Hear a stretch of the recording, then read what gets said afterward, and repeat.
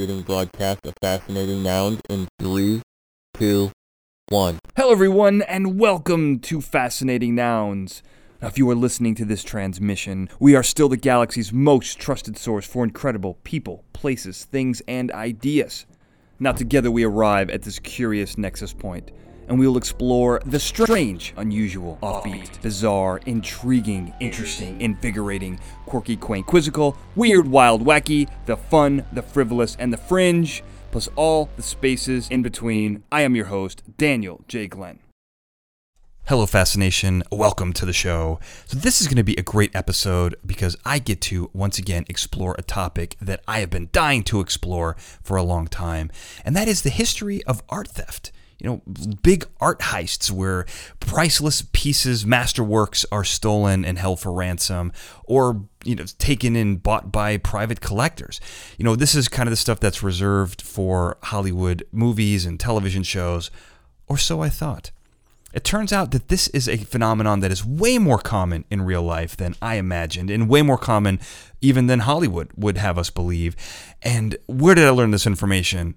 Well, today's guest, of course, Anthony Amore, who is a historian of art theft and who is also the head of security for the Isabella Gardner Museum in Boston. So he knows about this, and that was also the site of one of the most famous American art thefts, art heists in history, and we're going to hopefully get into some of that. More specifically, we're going to talk about the greatest female art thief of all time, Rose Dugdale, whose life is an absolute roller coaster. So I cannot wait to get right into this with Anthony Amore. Anthony, thank you so much for being on the show today. And just to get things off on the right foot, what should I call you? Do you like Anthony? Do you like Amore? So you pronounced my name properly. I appreciate that. I go by Anthony. My dad was Tony, so I go by Anthony, and that's perfect. It makes sense. My favorite pro wrestler was AA, the Enforcer, Arn Anderson, and I feel like if that name wasn't taken by him, that would be a great name for you, because that's what people call me. Some of my friends call me AA, and it's the funniest thing you're bringing this up, Dan, because do you go by Dan or Daniel? Either one, it's fine. Sometimes the Funk Lord. Okay. So today, this morning, I went to Guitar Center just messing around with guitars, and I see this acoustic guitar, and on the head of it, instead of saying Alvarez, it says AA, like this beautiful AA symbol, and I bought it just because of that. And it's funny you brought up AA. Hey, marketing works. It's catchy, AA. Yes, and I like the Enforcer part of that too. So let's, I want to talk a little bit about you, because I think your background. I mean, this is so we're hitting your book here. This is ultimately we're going to talk about The Woman Who Stole Vermeer, which is this is a great book, and it talks about art theft, which I have this weird fascination with. I'm a big movie lover, and there seems to be a disproportionate amount of architects in movies and a disproportionate amount of art theft.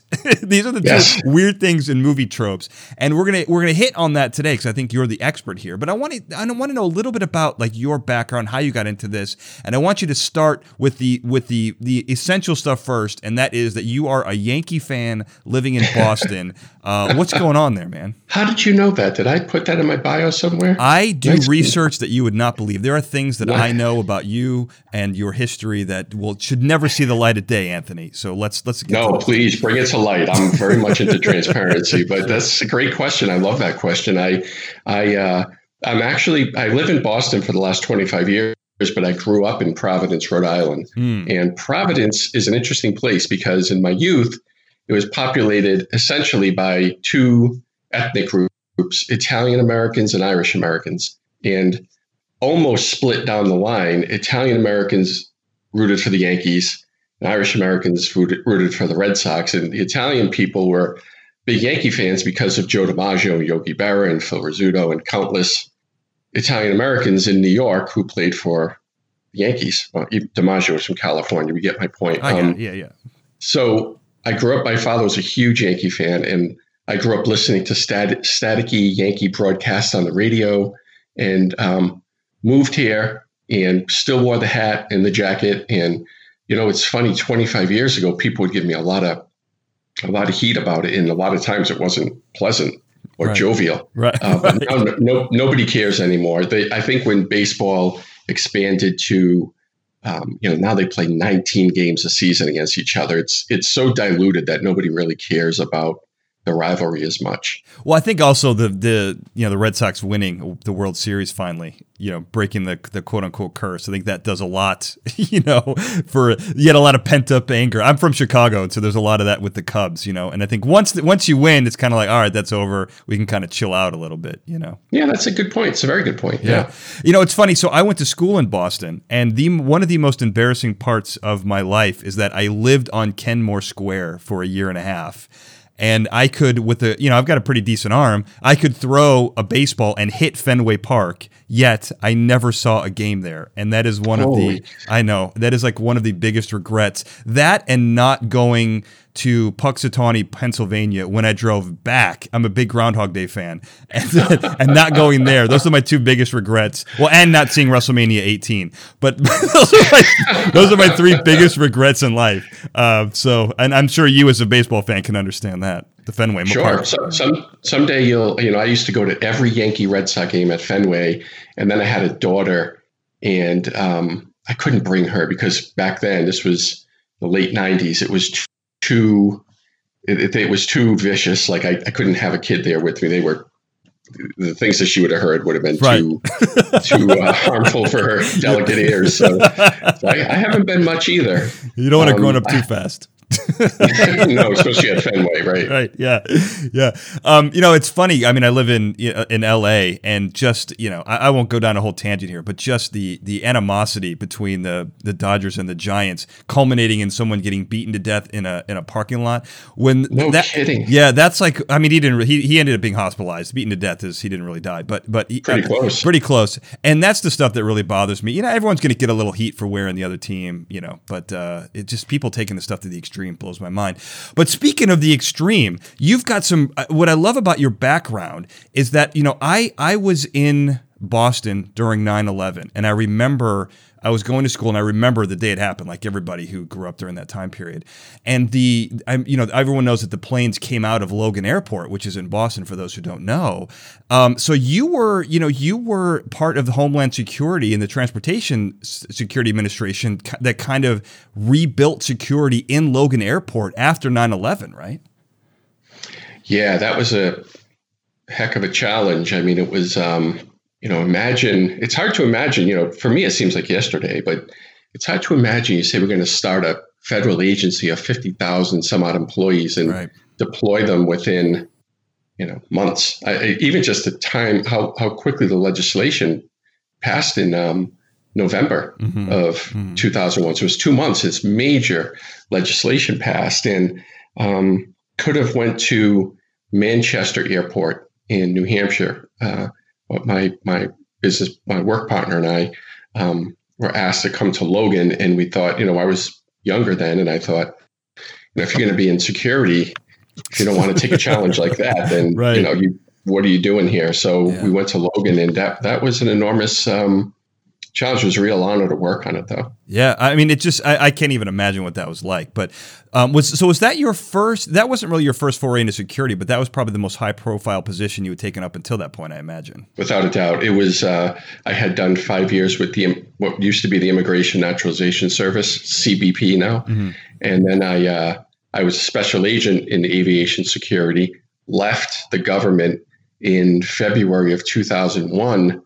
And was called back and asked to come back and help after 9/11. And you remember, you just mentioned you remember those days. Who could say no to that? So, yeah. And I'm glad I did. I mean, it was just a seminal. I can't imagine having an experience that compares to building a federal agency at the place from which the worst terrorist attack in the country's history ever was launched. So, it's an honor to have worked at, but it was incredibly stressful. Yeah, no, so it's, you've kind of been, at the forefront of all of this. And so clearly you have the experience when it comes to security. And now you're working, as a director of security and chief investigator for the Isabella Stewart Gardner Museum in Boston. And we're going to get into art theft, and, you've got a couple of other books besides this one on art theft. And yeah, obviously you've got the history, you've got the pedigree, you've got the knowledge. And you also have the experience. You know, I did a little research, and this I thought was really cool. And it's a great entryway into what we're going to talk about. But that particular museum had the largest property theft in the world in 1990. You know, you're going to obviously know the details, and I know it's an ongoing investigation, so there's probably not a lot you can talk about here. But you were, you've kind of, I think you're in charge of looking into this for them now, obviously. Obviously, you weren't working for them in 1990. But, 13 works, $500 million. None of this artwork has been recovered.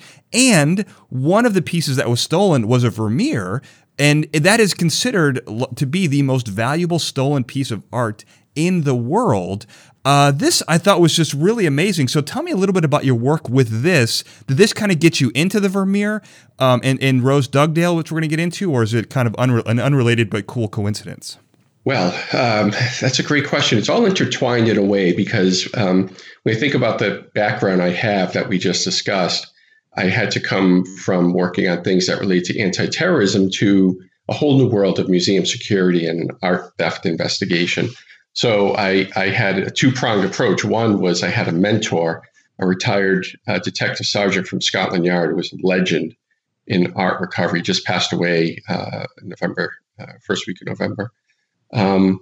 So he trained me on a lot of perspectives, but I also just, I'm very much data-minded and research-minded, and I'm still doing it, Daniel. I'm working constantly researching every art heist you can ever imagine. I've been doing it for 15 years. And the Godner theft, I felt the only way to get into the bones of the Godner heist was to understand who does these things and why and what becomes of the art by looking at past examples. So you asked about how the Godner theft happened, and the nutshell version is that on March 18, 1990, two thieves, we believe local criminals, disguised themselves as police officers and overnight convinced a guard rather easily to let them into our museum at 1:24 in the morning. And they got in, they talked to the guard and got him to get his partner downstairs and told them they were under arrest, told them there was a warrant out for them. They were under arrest. The thieves handcuffed them and locked them in the basement and then went upstairs and they stole 13 pieces of art from our museum. And you mentioned some of the pieces. The Vermeer is the most valuable stolen thing in the entire world.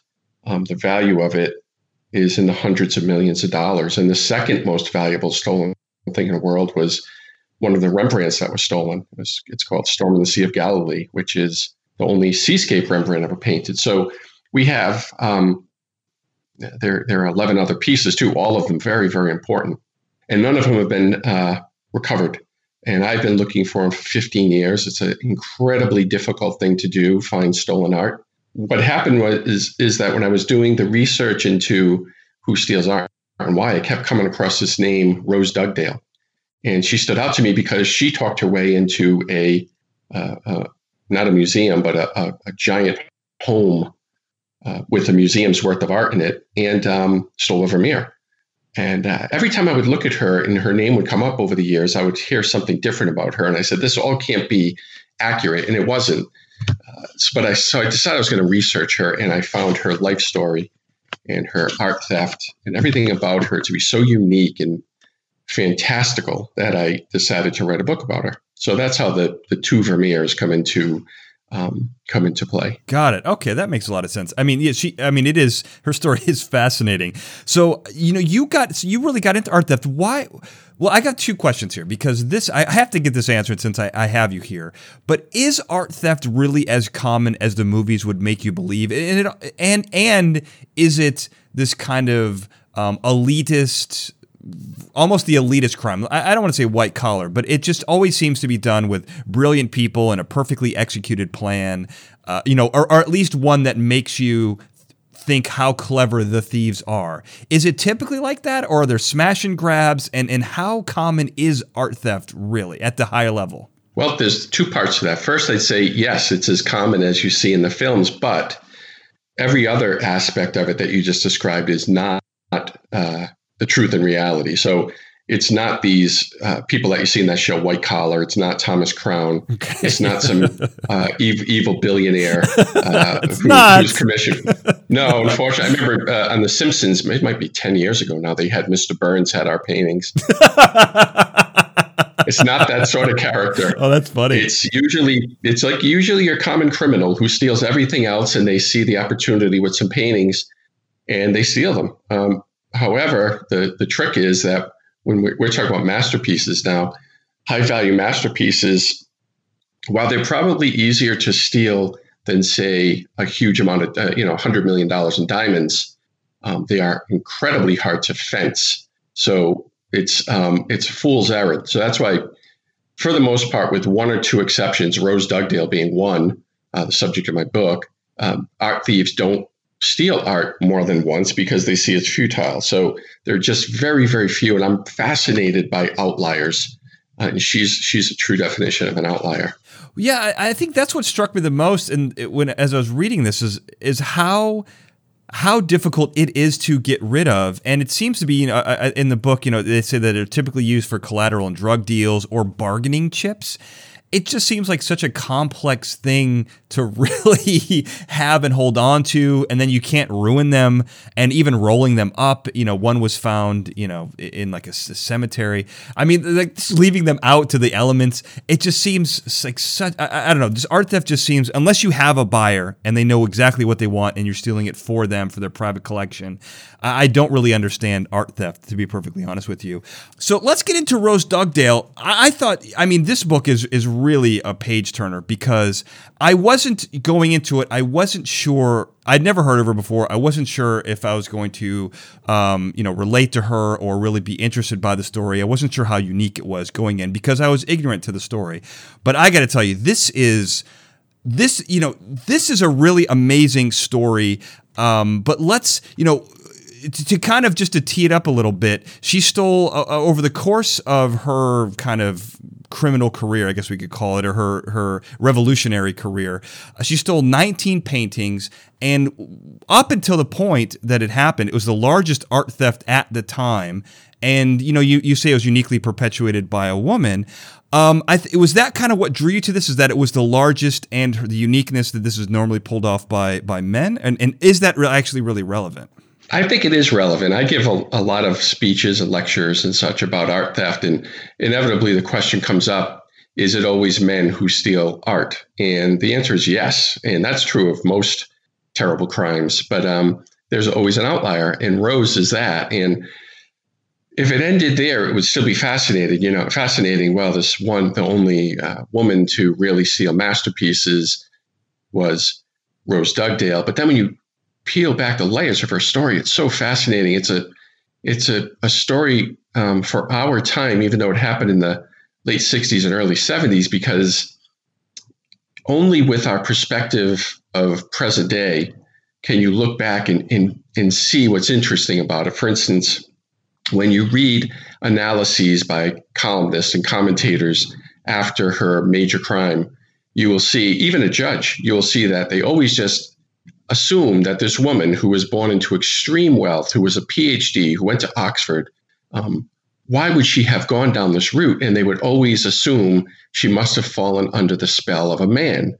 And the fact of the matter is, now that we look at it in retrospect, these men fell under her spell. So it's got that layer of timeliness, in the sense that nowadays we can see that and accept it. Back then, they couldn't see and accept that maybe this woman held sway over the men. Yeah, and it's funny because I think there's so much to this story. People can find different things unique, because the thing that kind of really stuck out to me was this transition that she had from debutante to militant, radicalized revolutionary, right? and it's because the beginning is so interesting. Let's start at the beginning of her story, because she was raised in an extraordinarily wealthy household. Her father was a colonel. The mother came, her family, you mentioned, her mother's family fortune came from the slave trade, then soap, and then cotton mills, and all of those, a lot of blood on the hands in those things, right? Totally. But the story that stuck out, the first one, was that her mom pierced her ears without her permission as a kid, and she has never worn earrings since. And in some ways, that really kind of sums up Rose's approach to the world. Wouldn't you agree?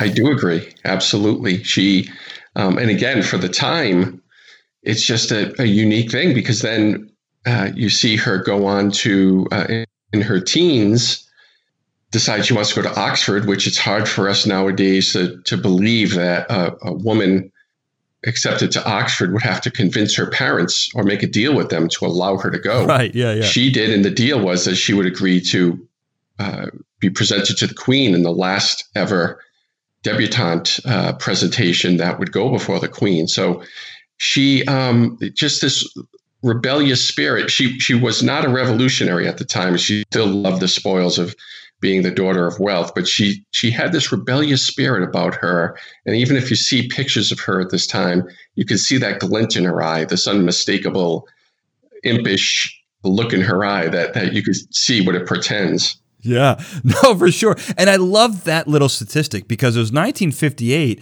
and that was I didn't really know much about this. I mean, obviously, I like Downton Abbey, and I love hearing about, British. I'm one of the weird. You wouldn't think that I would like Downton Abbey, but I was hooked on that show. But I love this idea of people having to be, of women in wealth having to be presented at a certain age, and it's, for those who don't know, it's basically you're forced to you attend these social parties with the goal of getting married and marrying into the right family and increasing your wealth. And the last time that happened was in 1958, and she was there for that. Like, that's amazing.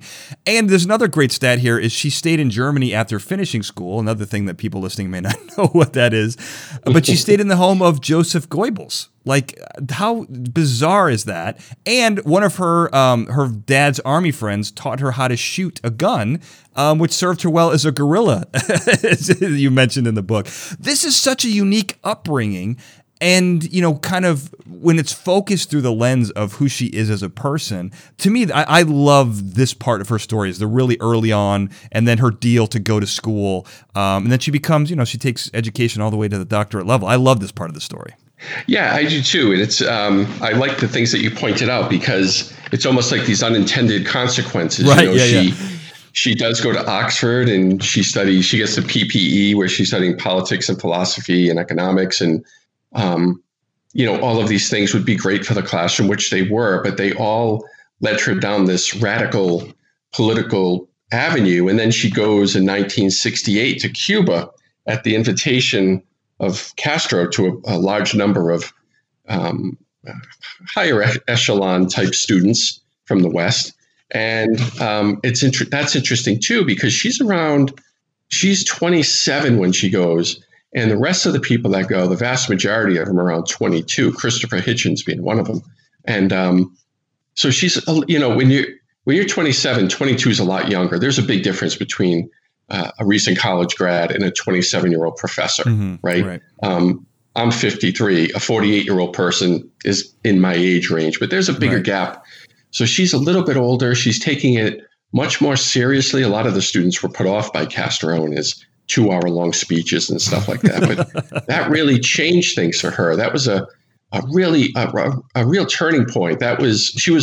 When she returned from Cuba in 68, it's, the times, this period of 1968, 69 are absolutely essential to her story, because, if people knew who Rose Dugdale was, if she was a common name, I would have named the book Rose Dugdale and Her Times, because the Times played such a key role. 1968 in the West was remarkable. The events that happened in 68 were just mind-blowing. She comes back, and then in 69, as she's a growing radical, the Irish civil rights movement has a rebirth.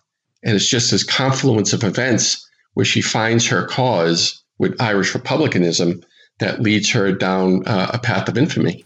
No, it's absolutely true. I mean, 67, 68, you've got the Black Power movement, the assassination of MLK, Robert Kennedy, start of the Vietnam War. 69 is, we land on the moon, the Manson murders, Summer of Love is 67. You got protests. This is I mean, this defined the baby boom generation, right? I mean, these are the moments where America kind of changed. And it's funny because I think if I'm understanding the storyline correctly, in 1966 that's when she was getting her doctorate. And so at this point, she's studying. I don't want to get too mired in the trenches of the IRA movement, the specifics of that, or I guess she was reading a lot of far liberal material. The specific politics to me are less important, unless you can correct me if I'm wrong here. But what is important, and it's this moment that I'm really trying to capture, is there comes a point where she goes from being a liberal professor who's interested in Marxist works and things like that, learns about the British mistreatment of the Irish. She goes from being kind of like an outspoken professor to a militant, radicalized, full-fledged member of the IRA. And I don't know where that transition really occurs. And I'm hoping, I don't know if it's her, you mentioned she went to Castro. She also goes to Belfast, and I think I forget what year she goes, but in 1971, there was, this internment camp set up for them, and then Bloody Sundays in 1972. Did you discover the moment amongst all of that craziness? Is there a point where you can say, this is what did it, this is where she kind of skewed into the tangent, It's hard to pinpoint one thing. If in her interview, she has mentioned Cuba and she mentions Bloody Sunday as two important events, but it's much more complex than that. She meets up with a union leader in England, where they start this workers' union, tenants' union, they call it, in Tottenham, and she's becoming enamored with direct action. So rather than doing sit-ins or teaching or just going to protest, she's going into government offices and slamming on tables and screaming at civil servants about the rights of her clients, people who might be homeless or have certain benefits they're being denied. And then she gets arrested at a protest, but she's with this guy named Wally Heaton, who's also a revolutionary. And they seem to, there's a symbiosis there, and there's this snowballing effect where one is feeding into the other. And she has this affair with him while he's married, and they carried on right in the marital bed and in front of his wife. But I think they're feeding into each other. So every day, all day is becoming about revolution and the idea of direct action. So eventually they put up the Irish tricolor in front of their British office, and they're learning Gaelic, and they're running guns to the IRA. They run out of money. And when they run out of money, Rose and Wally turn to the one place she's always gotten her money, which is from her family, and they break into the family estate and steal a bunch of art and antiques. They're quickly arrested, and something really important happens. And that is that Wally is given 6 years in prison because he's an ex-con. And Rose is given a suspended sentence and a fine and allowed to go free. And the judge says the likelihood of you ever committing a crime like this again is remote. And he underestimated her greatly because she did it at least once again on a massive scale. But that's the moment, I think, because what happens is for, 6 weeks or so, she's visiting Wally, and then, these two are desperately in love with each other, but then she just disappears and never speaks to Wally again as long as she lives, and goes to Ireland and instantly takes up with a rogue IRA guerrilla named Mad Eddie Gallagher. And he is so rogue that he's part of the IRA, but he's got his own little division because he doesn't follow orders. He doesn't act strategically like the IRA does. He does what he thinks is right.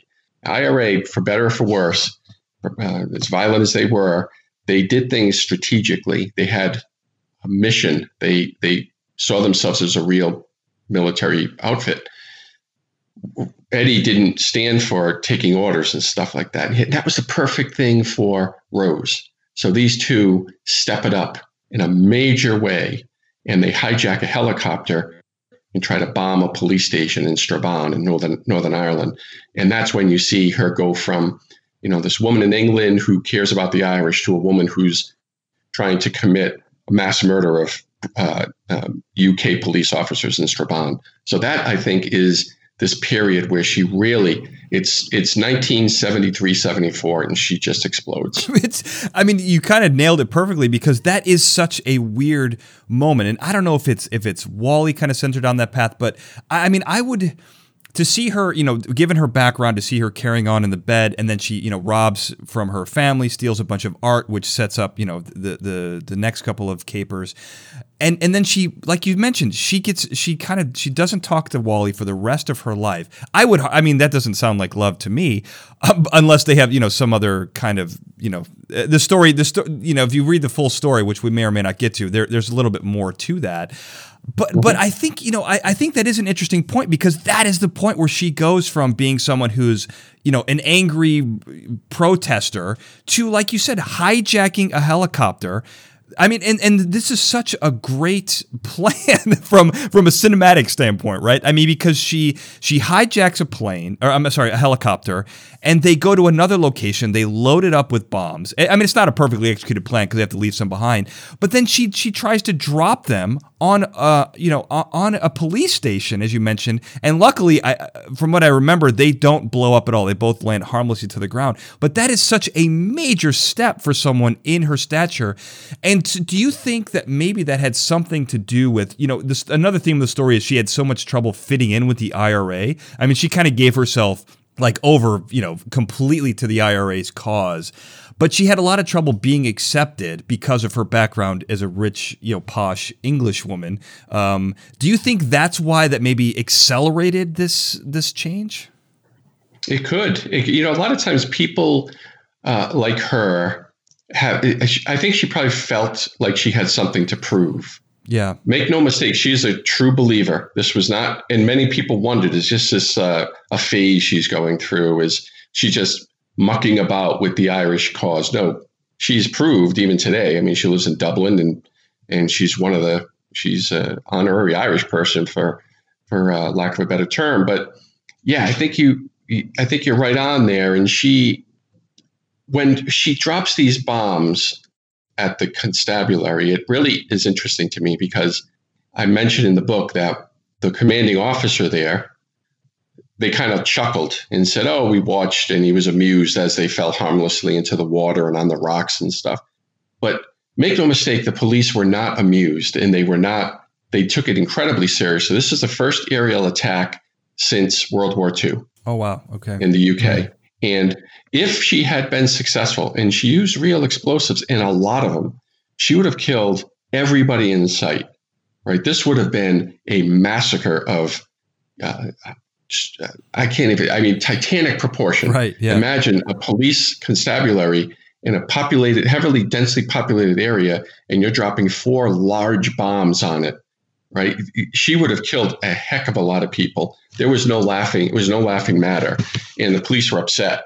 And she has a target on her back from that point on. That's why they put out these wanted posters. They take jabs at her in the posters. They say she's mannish in appearance and dirty and such. So, she has, imagine even in the United States in the present day, you take somebody, look at what happened in Nashville. Exact. Thank you. So imagine, take something like that, a bombing like that if people had been in the area, it would have been bigger than that. And to go from a person who was essentially a rabble rouser and a bit player to someone who hijacks a helicopter and tries to kill police officers, that's a major, major deal. And hopefully someday this story will be told cinematically. And I think that will be, you said it, it's like something out of a movie. That would be a really essential part of the story. Yeah, and there's in your book there's several helicopter escapes in capers. So I don't want to ruin anything. It's just a little teaser for people reading the book. But I think this particular moment is so important because had those bombs went off, her entire life would have been different. Her life kind of turned out. She's almost kind of revered as a revolutionary, someone who was with the cause. But if she had blown up a police station and had killed that many people, she'd be a murderer. She isn't that now, but that would have changed who we think of her, how history remembered her. So, it was, in an astounding stroke of luck that the bombs didn't go off. So, That's true. That's very true. I mean, she would have been shoot on sight. I mean, Daniel, that's a great point. Today she's sort of thought of as a whimsical, she's very, she's 80 years old, 80. Yeah.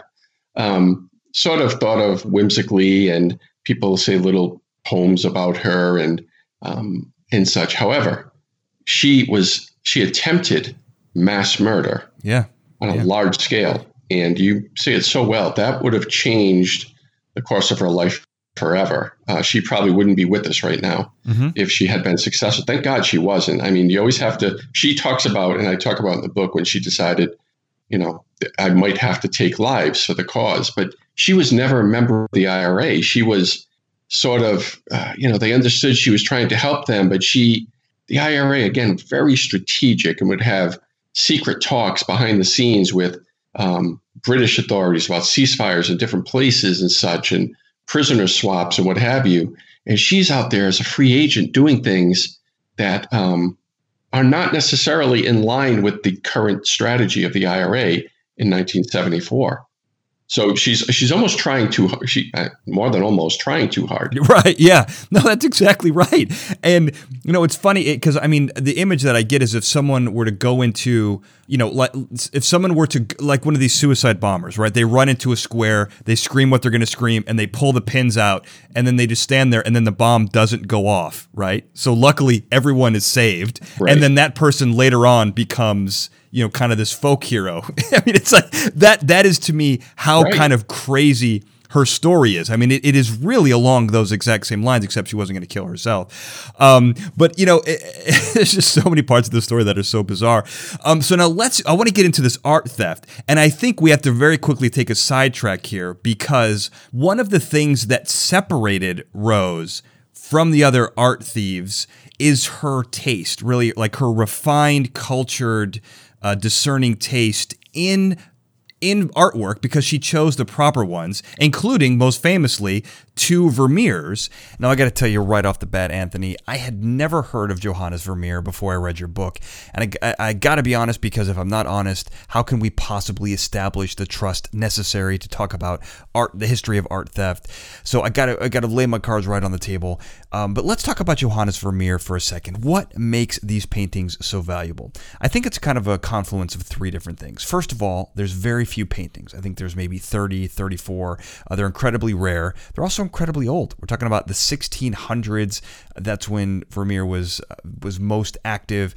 And then we have the skill. He was an incredible craftsman. He was an artist at the cutting edge of his class, and he tried a lot of very new techniques that were kind of unseen, untested at the time, but had just quite an effect on the art world in general. So I think that's a pretty generous, albeit weak, summation of Johannes Vermeer. What do you think? No, that's a good summation. I think you hit the elements. You're right. He only has 36 known works. The way I try to explain it to people who aren't art historians like me, I'm not an art historian, and I just love art. You could compare him in ways to Leonardo. So both of them, in terms of paintings, had around the same number of paintings. They're both incredibly highly sought after because they're rare and because they're incredible works. So Vermeer's paintings are beautiful and beautifully executed works. The subject matter of his works is mysterious. So any one of his paintings you could look at for a very long time and try to figure out the backstory to it, and it'd be difficult. And I give you this example. I would argue that 2 of the most mysterious paintings, portraits at least, in Western civilization would be the Mona Lisa by Leonardo and The Girl with the Pearl Earring by Vermeer. People have looked at these 2 paintings for hundreds of years, trying to wonder what was behind the gaze of these 2 women. And they were painted by Leonardo and Vermeer, and they have that appeal. So the painting, there's 2 paintings stolen by Rose that I allege one of them was from a different theft. It's called The Guitar Player. And again, if you look at this painting, at first glance, it's a woman playing a guitar, big deal. But it's so beautifully executed, even in the sense of like one of the strings is trembling. But then when you study it, you notice she's not exactly on center in the painting, and she's looking at someone, and you start to think, was she playing with a group of musicians? Was she entertaining a man? What's going on here? The other painting that Rose stole in the bigger theft is a painting called Lady Writing a Letter with Her Maid. And again, at first glance, it's a woman seated at a table writing a letter. But then when you study it more closely, you see her maid, and you can't really tell if she looks concerned and worried. On the floor, I didn't notice this for months after seeing this painting. There's a crumbled up letter on the floor. Did she get bad news? Did she get bad news from a lover? Was she jilted? Is she writing responses? It's just, this is the element of Vermeer. These quiet paintings that speak to you. The lighting is incredible. And there's a website called essentialvermeer.com. It's not my website. It's by another person, and it is remarkable. And anybody who's interested in Vermeer should check it out. No, I think that is kind of exactly the type of stuff that art critics, and I think that all the stuff you're talking about is what makes his art so special. But again, he's not Rembrandt. And at times in some of these heists, there were everyone knows Rembrandt. And just to be clear, you're talking about Da Vinci, not the Ninja Turtle, correct? When you say Leonardo? I just want to make that clear for the audience. Exactly. Okay, all right. Exactly.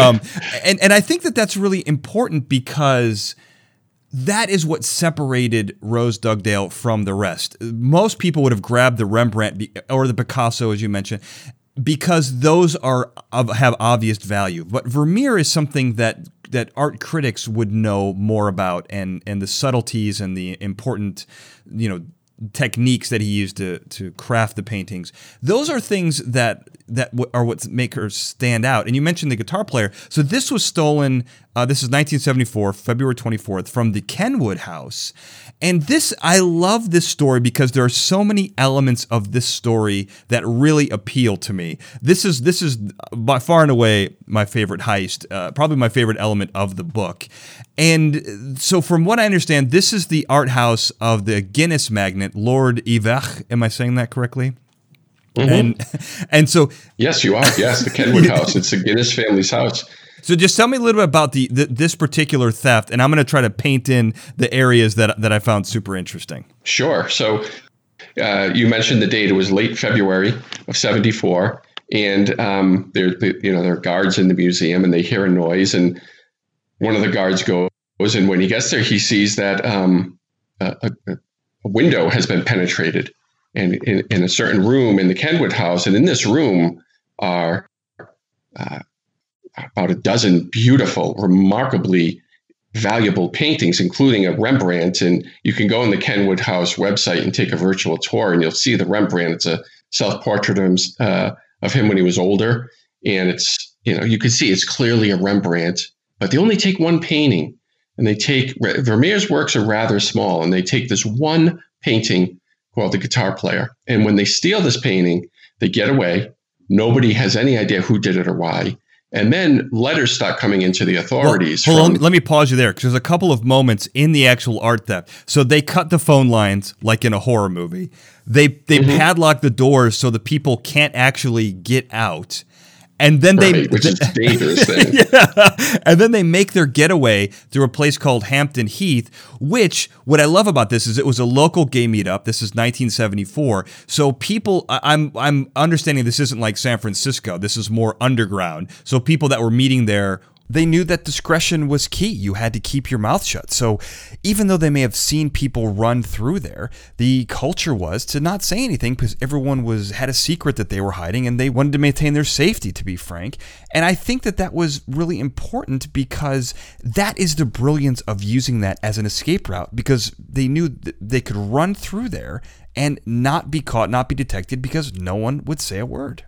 It was. And knowing her, some of that might have been just good luck, because she was really smart about what to take. But in terms of getaways and trafficking in the art, she wasn't smart. But you're exactly exactly right. Nobody wanted to say they were in the area and saw anything because it's 1974, and so many more people were closeted and had to operate in the shadows, just for the mere fact that they were homosexual. So it was a dangerous time for them. Nobody was going to say they were there. Just a remarkable thing. And you're right, locking the doors so the guards couldn't get out to get help. Just an incredible heist. And then to make matters even more amazing, letters start coming in from somebody saying that they have the paintings. And just a lot of letters actually start coming in about ridiculous requests saying that foreign aid had to be sent. Just things that were unbelievable. But finally, a letter comes in to the authorities that seems legit. And the police take notice. And then the scariest part, a letter comes in with a piece of the canvas. Now, the canvas was from the side of the stretcher, so it doesn't affect what the viewer sees in the painting. But when you get a piece of canvas, you're dealing with the right person. And the demands they make are exactly the same demands that Rose Dugdale makes just a few weeks later after she steals Vermeer from the Rossborough house. So there's a real parallel. And I know you don't want to go too deep down this road, but we talked about the confluence of events that had happened. But in 1973, a woman named Dolores Price and her sister Marion, who were essentially the first two female IRA soldiers, like active soldiers in the IRA, pulled off a bombing in Great Britain. They claimed Gerry Adams ordered it. He denies it. But they felt it was enough with the bombings in Northern Ireland. Let's bring it to England itself. And there was the first bombing since the war. They blew up 4 car bombs, one of them in front of the famous Old Bailey courthouse. It injured hundreds and hundreds of people. Nobody died from the blast, but imagine the Boston Marathon bombing without any deaths, but all of the maimings and injuries. These 2 women go to prison along with the men that were with them, 4 men, and they immediately go on a hunger strike. And to counter the hunger strike, the authorities start force feeding them, which is a gruesome operation. I wasn't aware of it until I researched it. And they were demanding to be sent home to Northern Ireland to serve their sentences as political prisoners. So the long story short is that these 2 Vermeer thefts, the ransom letters, were demands that the Price sisters be sent back to Northern Ireland to serve out their sentences as political prisoners, or the paintings would be destroyed. And that plan went awry. Well, destroyed on St. Patrick's Day, which is an interesting little detail. But also a couple of other things here that I thought were really interesting is after this theft, the BBC and ITV wanted to broadcast an image of the painting. I mean, I don't really know the effectiveness of this because no one's gonna casually see this in their neighbor's house, right?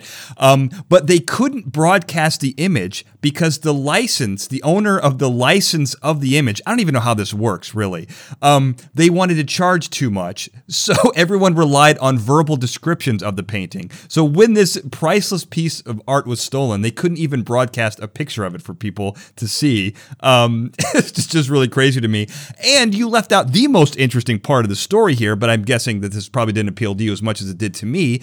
But there was a woman named Bella Jones who claimed her to be a psychic, essentially. She had a vision of this theft, and the details, she drew a map, gave it to the police. Scotland Yard got involved, and she actually was able to lead them not only to parts of the frames that were left behind, but also she said that the guitar player, which was stolen from the Kenwood house, would be found in a cemetery. And when they claimed that they were, when the ransomers claimed they were going to burn it, this particular psychic, Bella Jones, said, "Don't worry, it's going to be found in a cemetery." And sure enough, is it Nella or Bella? I'm sorry, I may be getting her name. Nella. I'm sorry. No problem. Nella Jones. Said that it wouldn't be burned to be found in a cemetery, but she was actually right on several of these occasions. I love that. That's my favorite part of that story.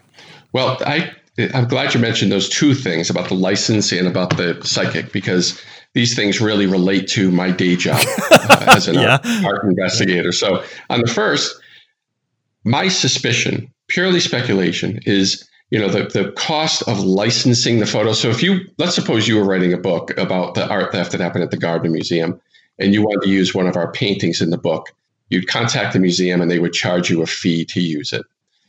And that was true back then. Now, the fee that the BBC was probably asked to pay was very little, and they didn't pay it. My suspicion, total speculation, is that the BBC said, if they're going to charge us for this, we're not going to. I mean, they were doing them a favor. Right. It is a great thing to be able to broadcast missing paintings on television. So they were probably like, to heck with them. If they're going to charge us, we'll just, stronger language, but yeah, I'm sure that's what they said. Yeah. Well, they're British. Right. They probably said, something very polite. Sure. Sod that or something like that. Yeah. On the second part, my suspicion, I've been contacted by more psychics than I could count. All of them charlatans, well-meaning or otherwise. My suspicion about the Nella Jones story is that she wasn't really right, but they used her story as a cover. I believe, unless Rose Dugdale comes out and says otherwise, and I still probably would believe it, I believe that she told them where that painting was, or someone associated with her, and they used the Nella Jones revelations as a cover as to how they recovered it, because to prevent somebody from getting in trouble. Because I don't believe in psychics, and I don't believe for a second that the psychic was able to lead them to a stolen painting. I wish psychics could, because I've spent 15 years looking for paintings that they call me about. But I think it was even more interesting in that the police probably used her as a cover for the recovery of the Vermeer, because keep in mind, nobody has ever been prosecuted for that crime. And for the first time, I spell out the case against Rose for having stolen that guitar player. Right, because she never confessed. We don't know for certain whether she even committed that crime. And one of the other things that's interesting about that, it does, just to give you a counter argument here, it does seem a little convoluted to add a psychic to the police, to the story, even, as well serving as it might be. But also, apparently you're not familiar with Alison Dubois or the TV show Medium, or the fact that a lot of police stations actually hire psychics. I couldn't tell you like the efficacy of their visions. I don't know, but I do find it very interesting that legitimate police stations, whether they will admit it or not, whether it's part of their, black ops, for lack of a better term, their dark money that goes into some of these psychics. But they do have them on staff. Do you think they really do? Because the reason I bring this up is because I wrote a book called Stealing Rembrandts, and my co-author in that book was a guy named Tom Mashberg, who's an investigative reporter. And he worked on a story and did years worth of research to find any real instance where a psychic actually helped the police solve a crime. And he was unable to locate a single instance where any crime had been solved by a psychic. Well, here's what I will tell you, and this means nothing. We barely know each other, so take this with a grain of salt, right? Okay. But I have an interest in that part of the world. I love fringe topics, and I find them really interesting. I love stories. When it comes to what I actually believe, I am an open-minded skeptic. So I really don't believe things without a lot of proof. I will tell you from personal experience that I have known and heard people who have no connection to me tell me things that they should not and could not know. And I am well aware of James Randi and how, the charlatans in the spiritual era and how people, mentalists and all of those techniques, I have still been amazed at times. That doesn't mean anything to anyone. But if you're asking me if I could believe that there are people that are somehow able to tap into whatever it is and are helping police, I don't think that police departments would be paying people money if they didn't at some level provide a function that justified their salary. But I've never seen a person who's really actually been paid by the police. But I believe you if you have. I'm just saying. I see what you're saying. 30-year career, I can't find an instance where the police have paid a psychic. Now, there may be some. I think it's dark money, Anthony. I think it's. I don't think anyone would want to admit that because I think that the overwhelming consensus would be that's ridiculous, that's taxpayer money, what are you doing, that's crazy. Well, the flip side to that, though, is I can tell you from experience that so many psychics call you when a noteworthy crime happens, that I wouldn't even know how the police, again, this is just you and I speculating, but Sure. I wouldn't even know how the police would choose which psychic they're going to listen to. I have been contacted by every major psychic you can imagine, and countless other amateur psychics, hundreds of them. And I wouldn't even know, like, oh, this is the one I should listen to, because how would I know? But it's such an interesting thing. That's a good topic for another book. I think it is. Put me as at least created by. Just give me created by credit, and I won't charge you any licensing fees. Yeah, of course. But I mean, this is a great place to end it for me, because I love talking about this stuff. We didn't get to the Rossborough home robbery, but I'm going to save that for the book, because that in and of itself is another great art theft, and with a lot of cool twists and turns. And these were great capers, well worthy of a movie in and of themselves individually. But if people want to get this book, how could they not want to get this book at this point? But if they want to get a hold of it, what's the best way for them to do that? I always like to tell people to support their local brick and mortar bookstores and check there, because it's available everywhere. If you can't get it there, and nowadays you can even check online if a place has it in stock. So please support your brick and mortar bookstores. But there's always Amazon and Barnes & Noble, as we know, and other e-retailers like Books A Million. But so any place that you buy books, you can get this book. But it's always a nice thing to keep bookshops in business. Especially now in these troubling times when you can't even go into them if you wanted to. That's what the internet's for, right? Keep them stay in business online. How can people get in touch with you? Are you on social media? If you've got a psychic out there who's got a tip on where all of the stolen artwork from the Isabel Gardner Museum is, where can they get in touch with you? Well, if you have information about the Isabella Stewart Gardner Museum theft, you can contact me at it's the easiest email address to remember: theft@gardnermuseum.org. That's pretty easy. You can't beat that. But we ask that people contact us only with facts and not with theories. I get a lot of theories. Okay. But if you're interested in finding me, I'm at anthonyamore.com. Couldn't be easier. anthonyamore.com. And are you on social media? Do you Twitter, Facebook, any of that stuff? All over Twitter, all over Facebook by the same name, and Instagram. Too many of them, in fact. But I'm happy to meet you. So please follow and say hi. And I'll have all this stuff it's easy access on the website. So this has been wonderful. I got to thank you for introducing me not only to Rose Dugdale, but to the real world that is art theft, because until you and I spoke, I thought this was a part of cinematic tropes, really. I didn't think this was possible, but this has been enlightening to say the least, so thank you for that. Thank you for having me, Daniel. It was a great conversation. I really enjoyed it. Well, I enjoyed having you, and I want to thank everyone for listening. Have a good night. Fascinating Nouns is a Glencoe production and is hosted and produced by me, Daniel J. Glenn. The show producer for this episode was Sarah Brandt. The Fascinating Nouns introduction was produced by Daniel J. Glenn and E.A. Barrientos, with music and sound design written and performed by E.A. Barrientos. If you like the show, you gotta subscribe. You can find us on all the major podcasting platforms: Apple Podcasts, Google Podcasts, TuneIn, Stitcher, and Spotify. You can even find an audio version on YouTube. But if you like this show, you've got to check out the website, fascinatingnouns.com, where you can learn more about every guest, look at some news stories, find video links to pictures. We got all kinds of stuff, great stuff, including every past episode of Fascinating Nouns in the archive. Check it out, fascinatingnouns.com. Also on the webpage, you can find links to the show's social media platforms: Twitter, Facebook, Instagram, Pinterest, and YouTube. It's all right there, fascinatingnouns.com. And if you like this show, you're going to like everything that I do. Go to danieljglenn.com to find out more. Thank you for listening. End of transmission.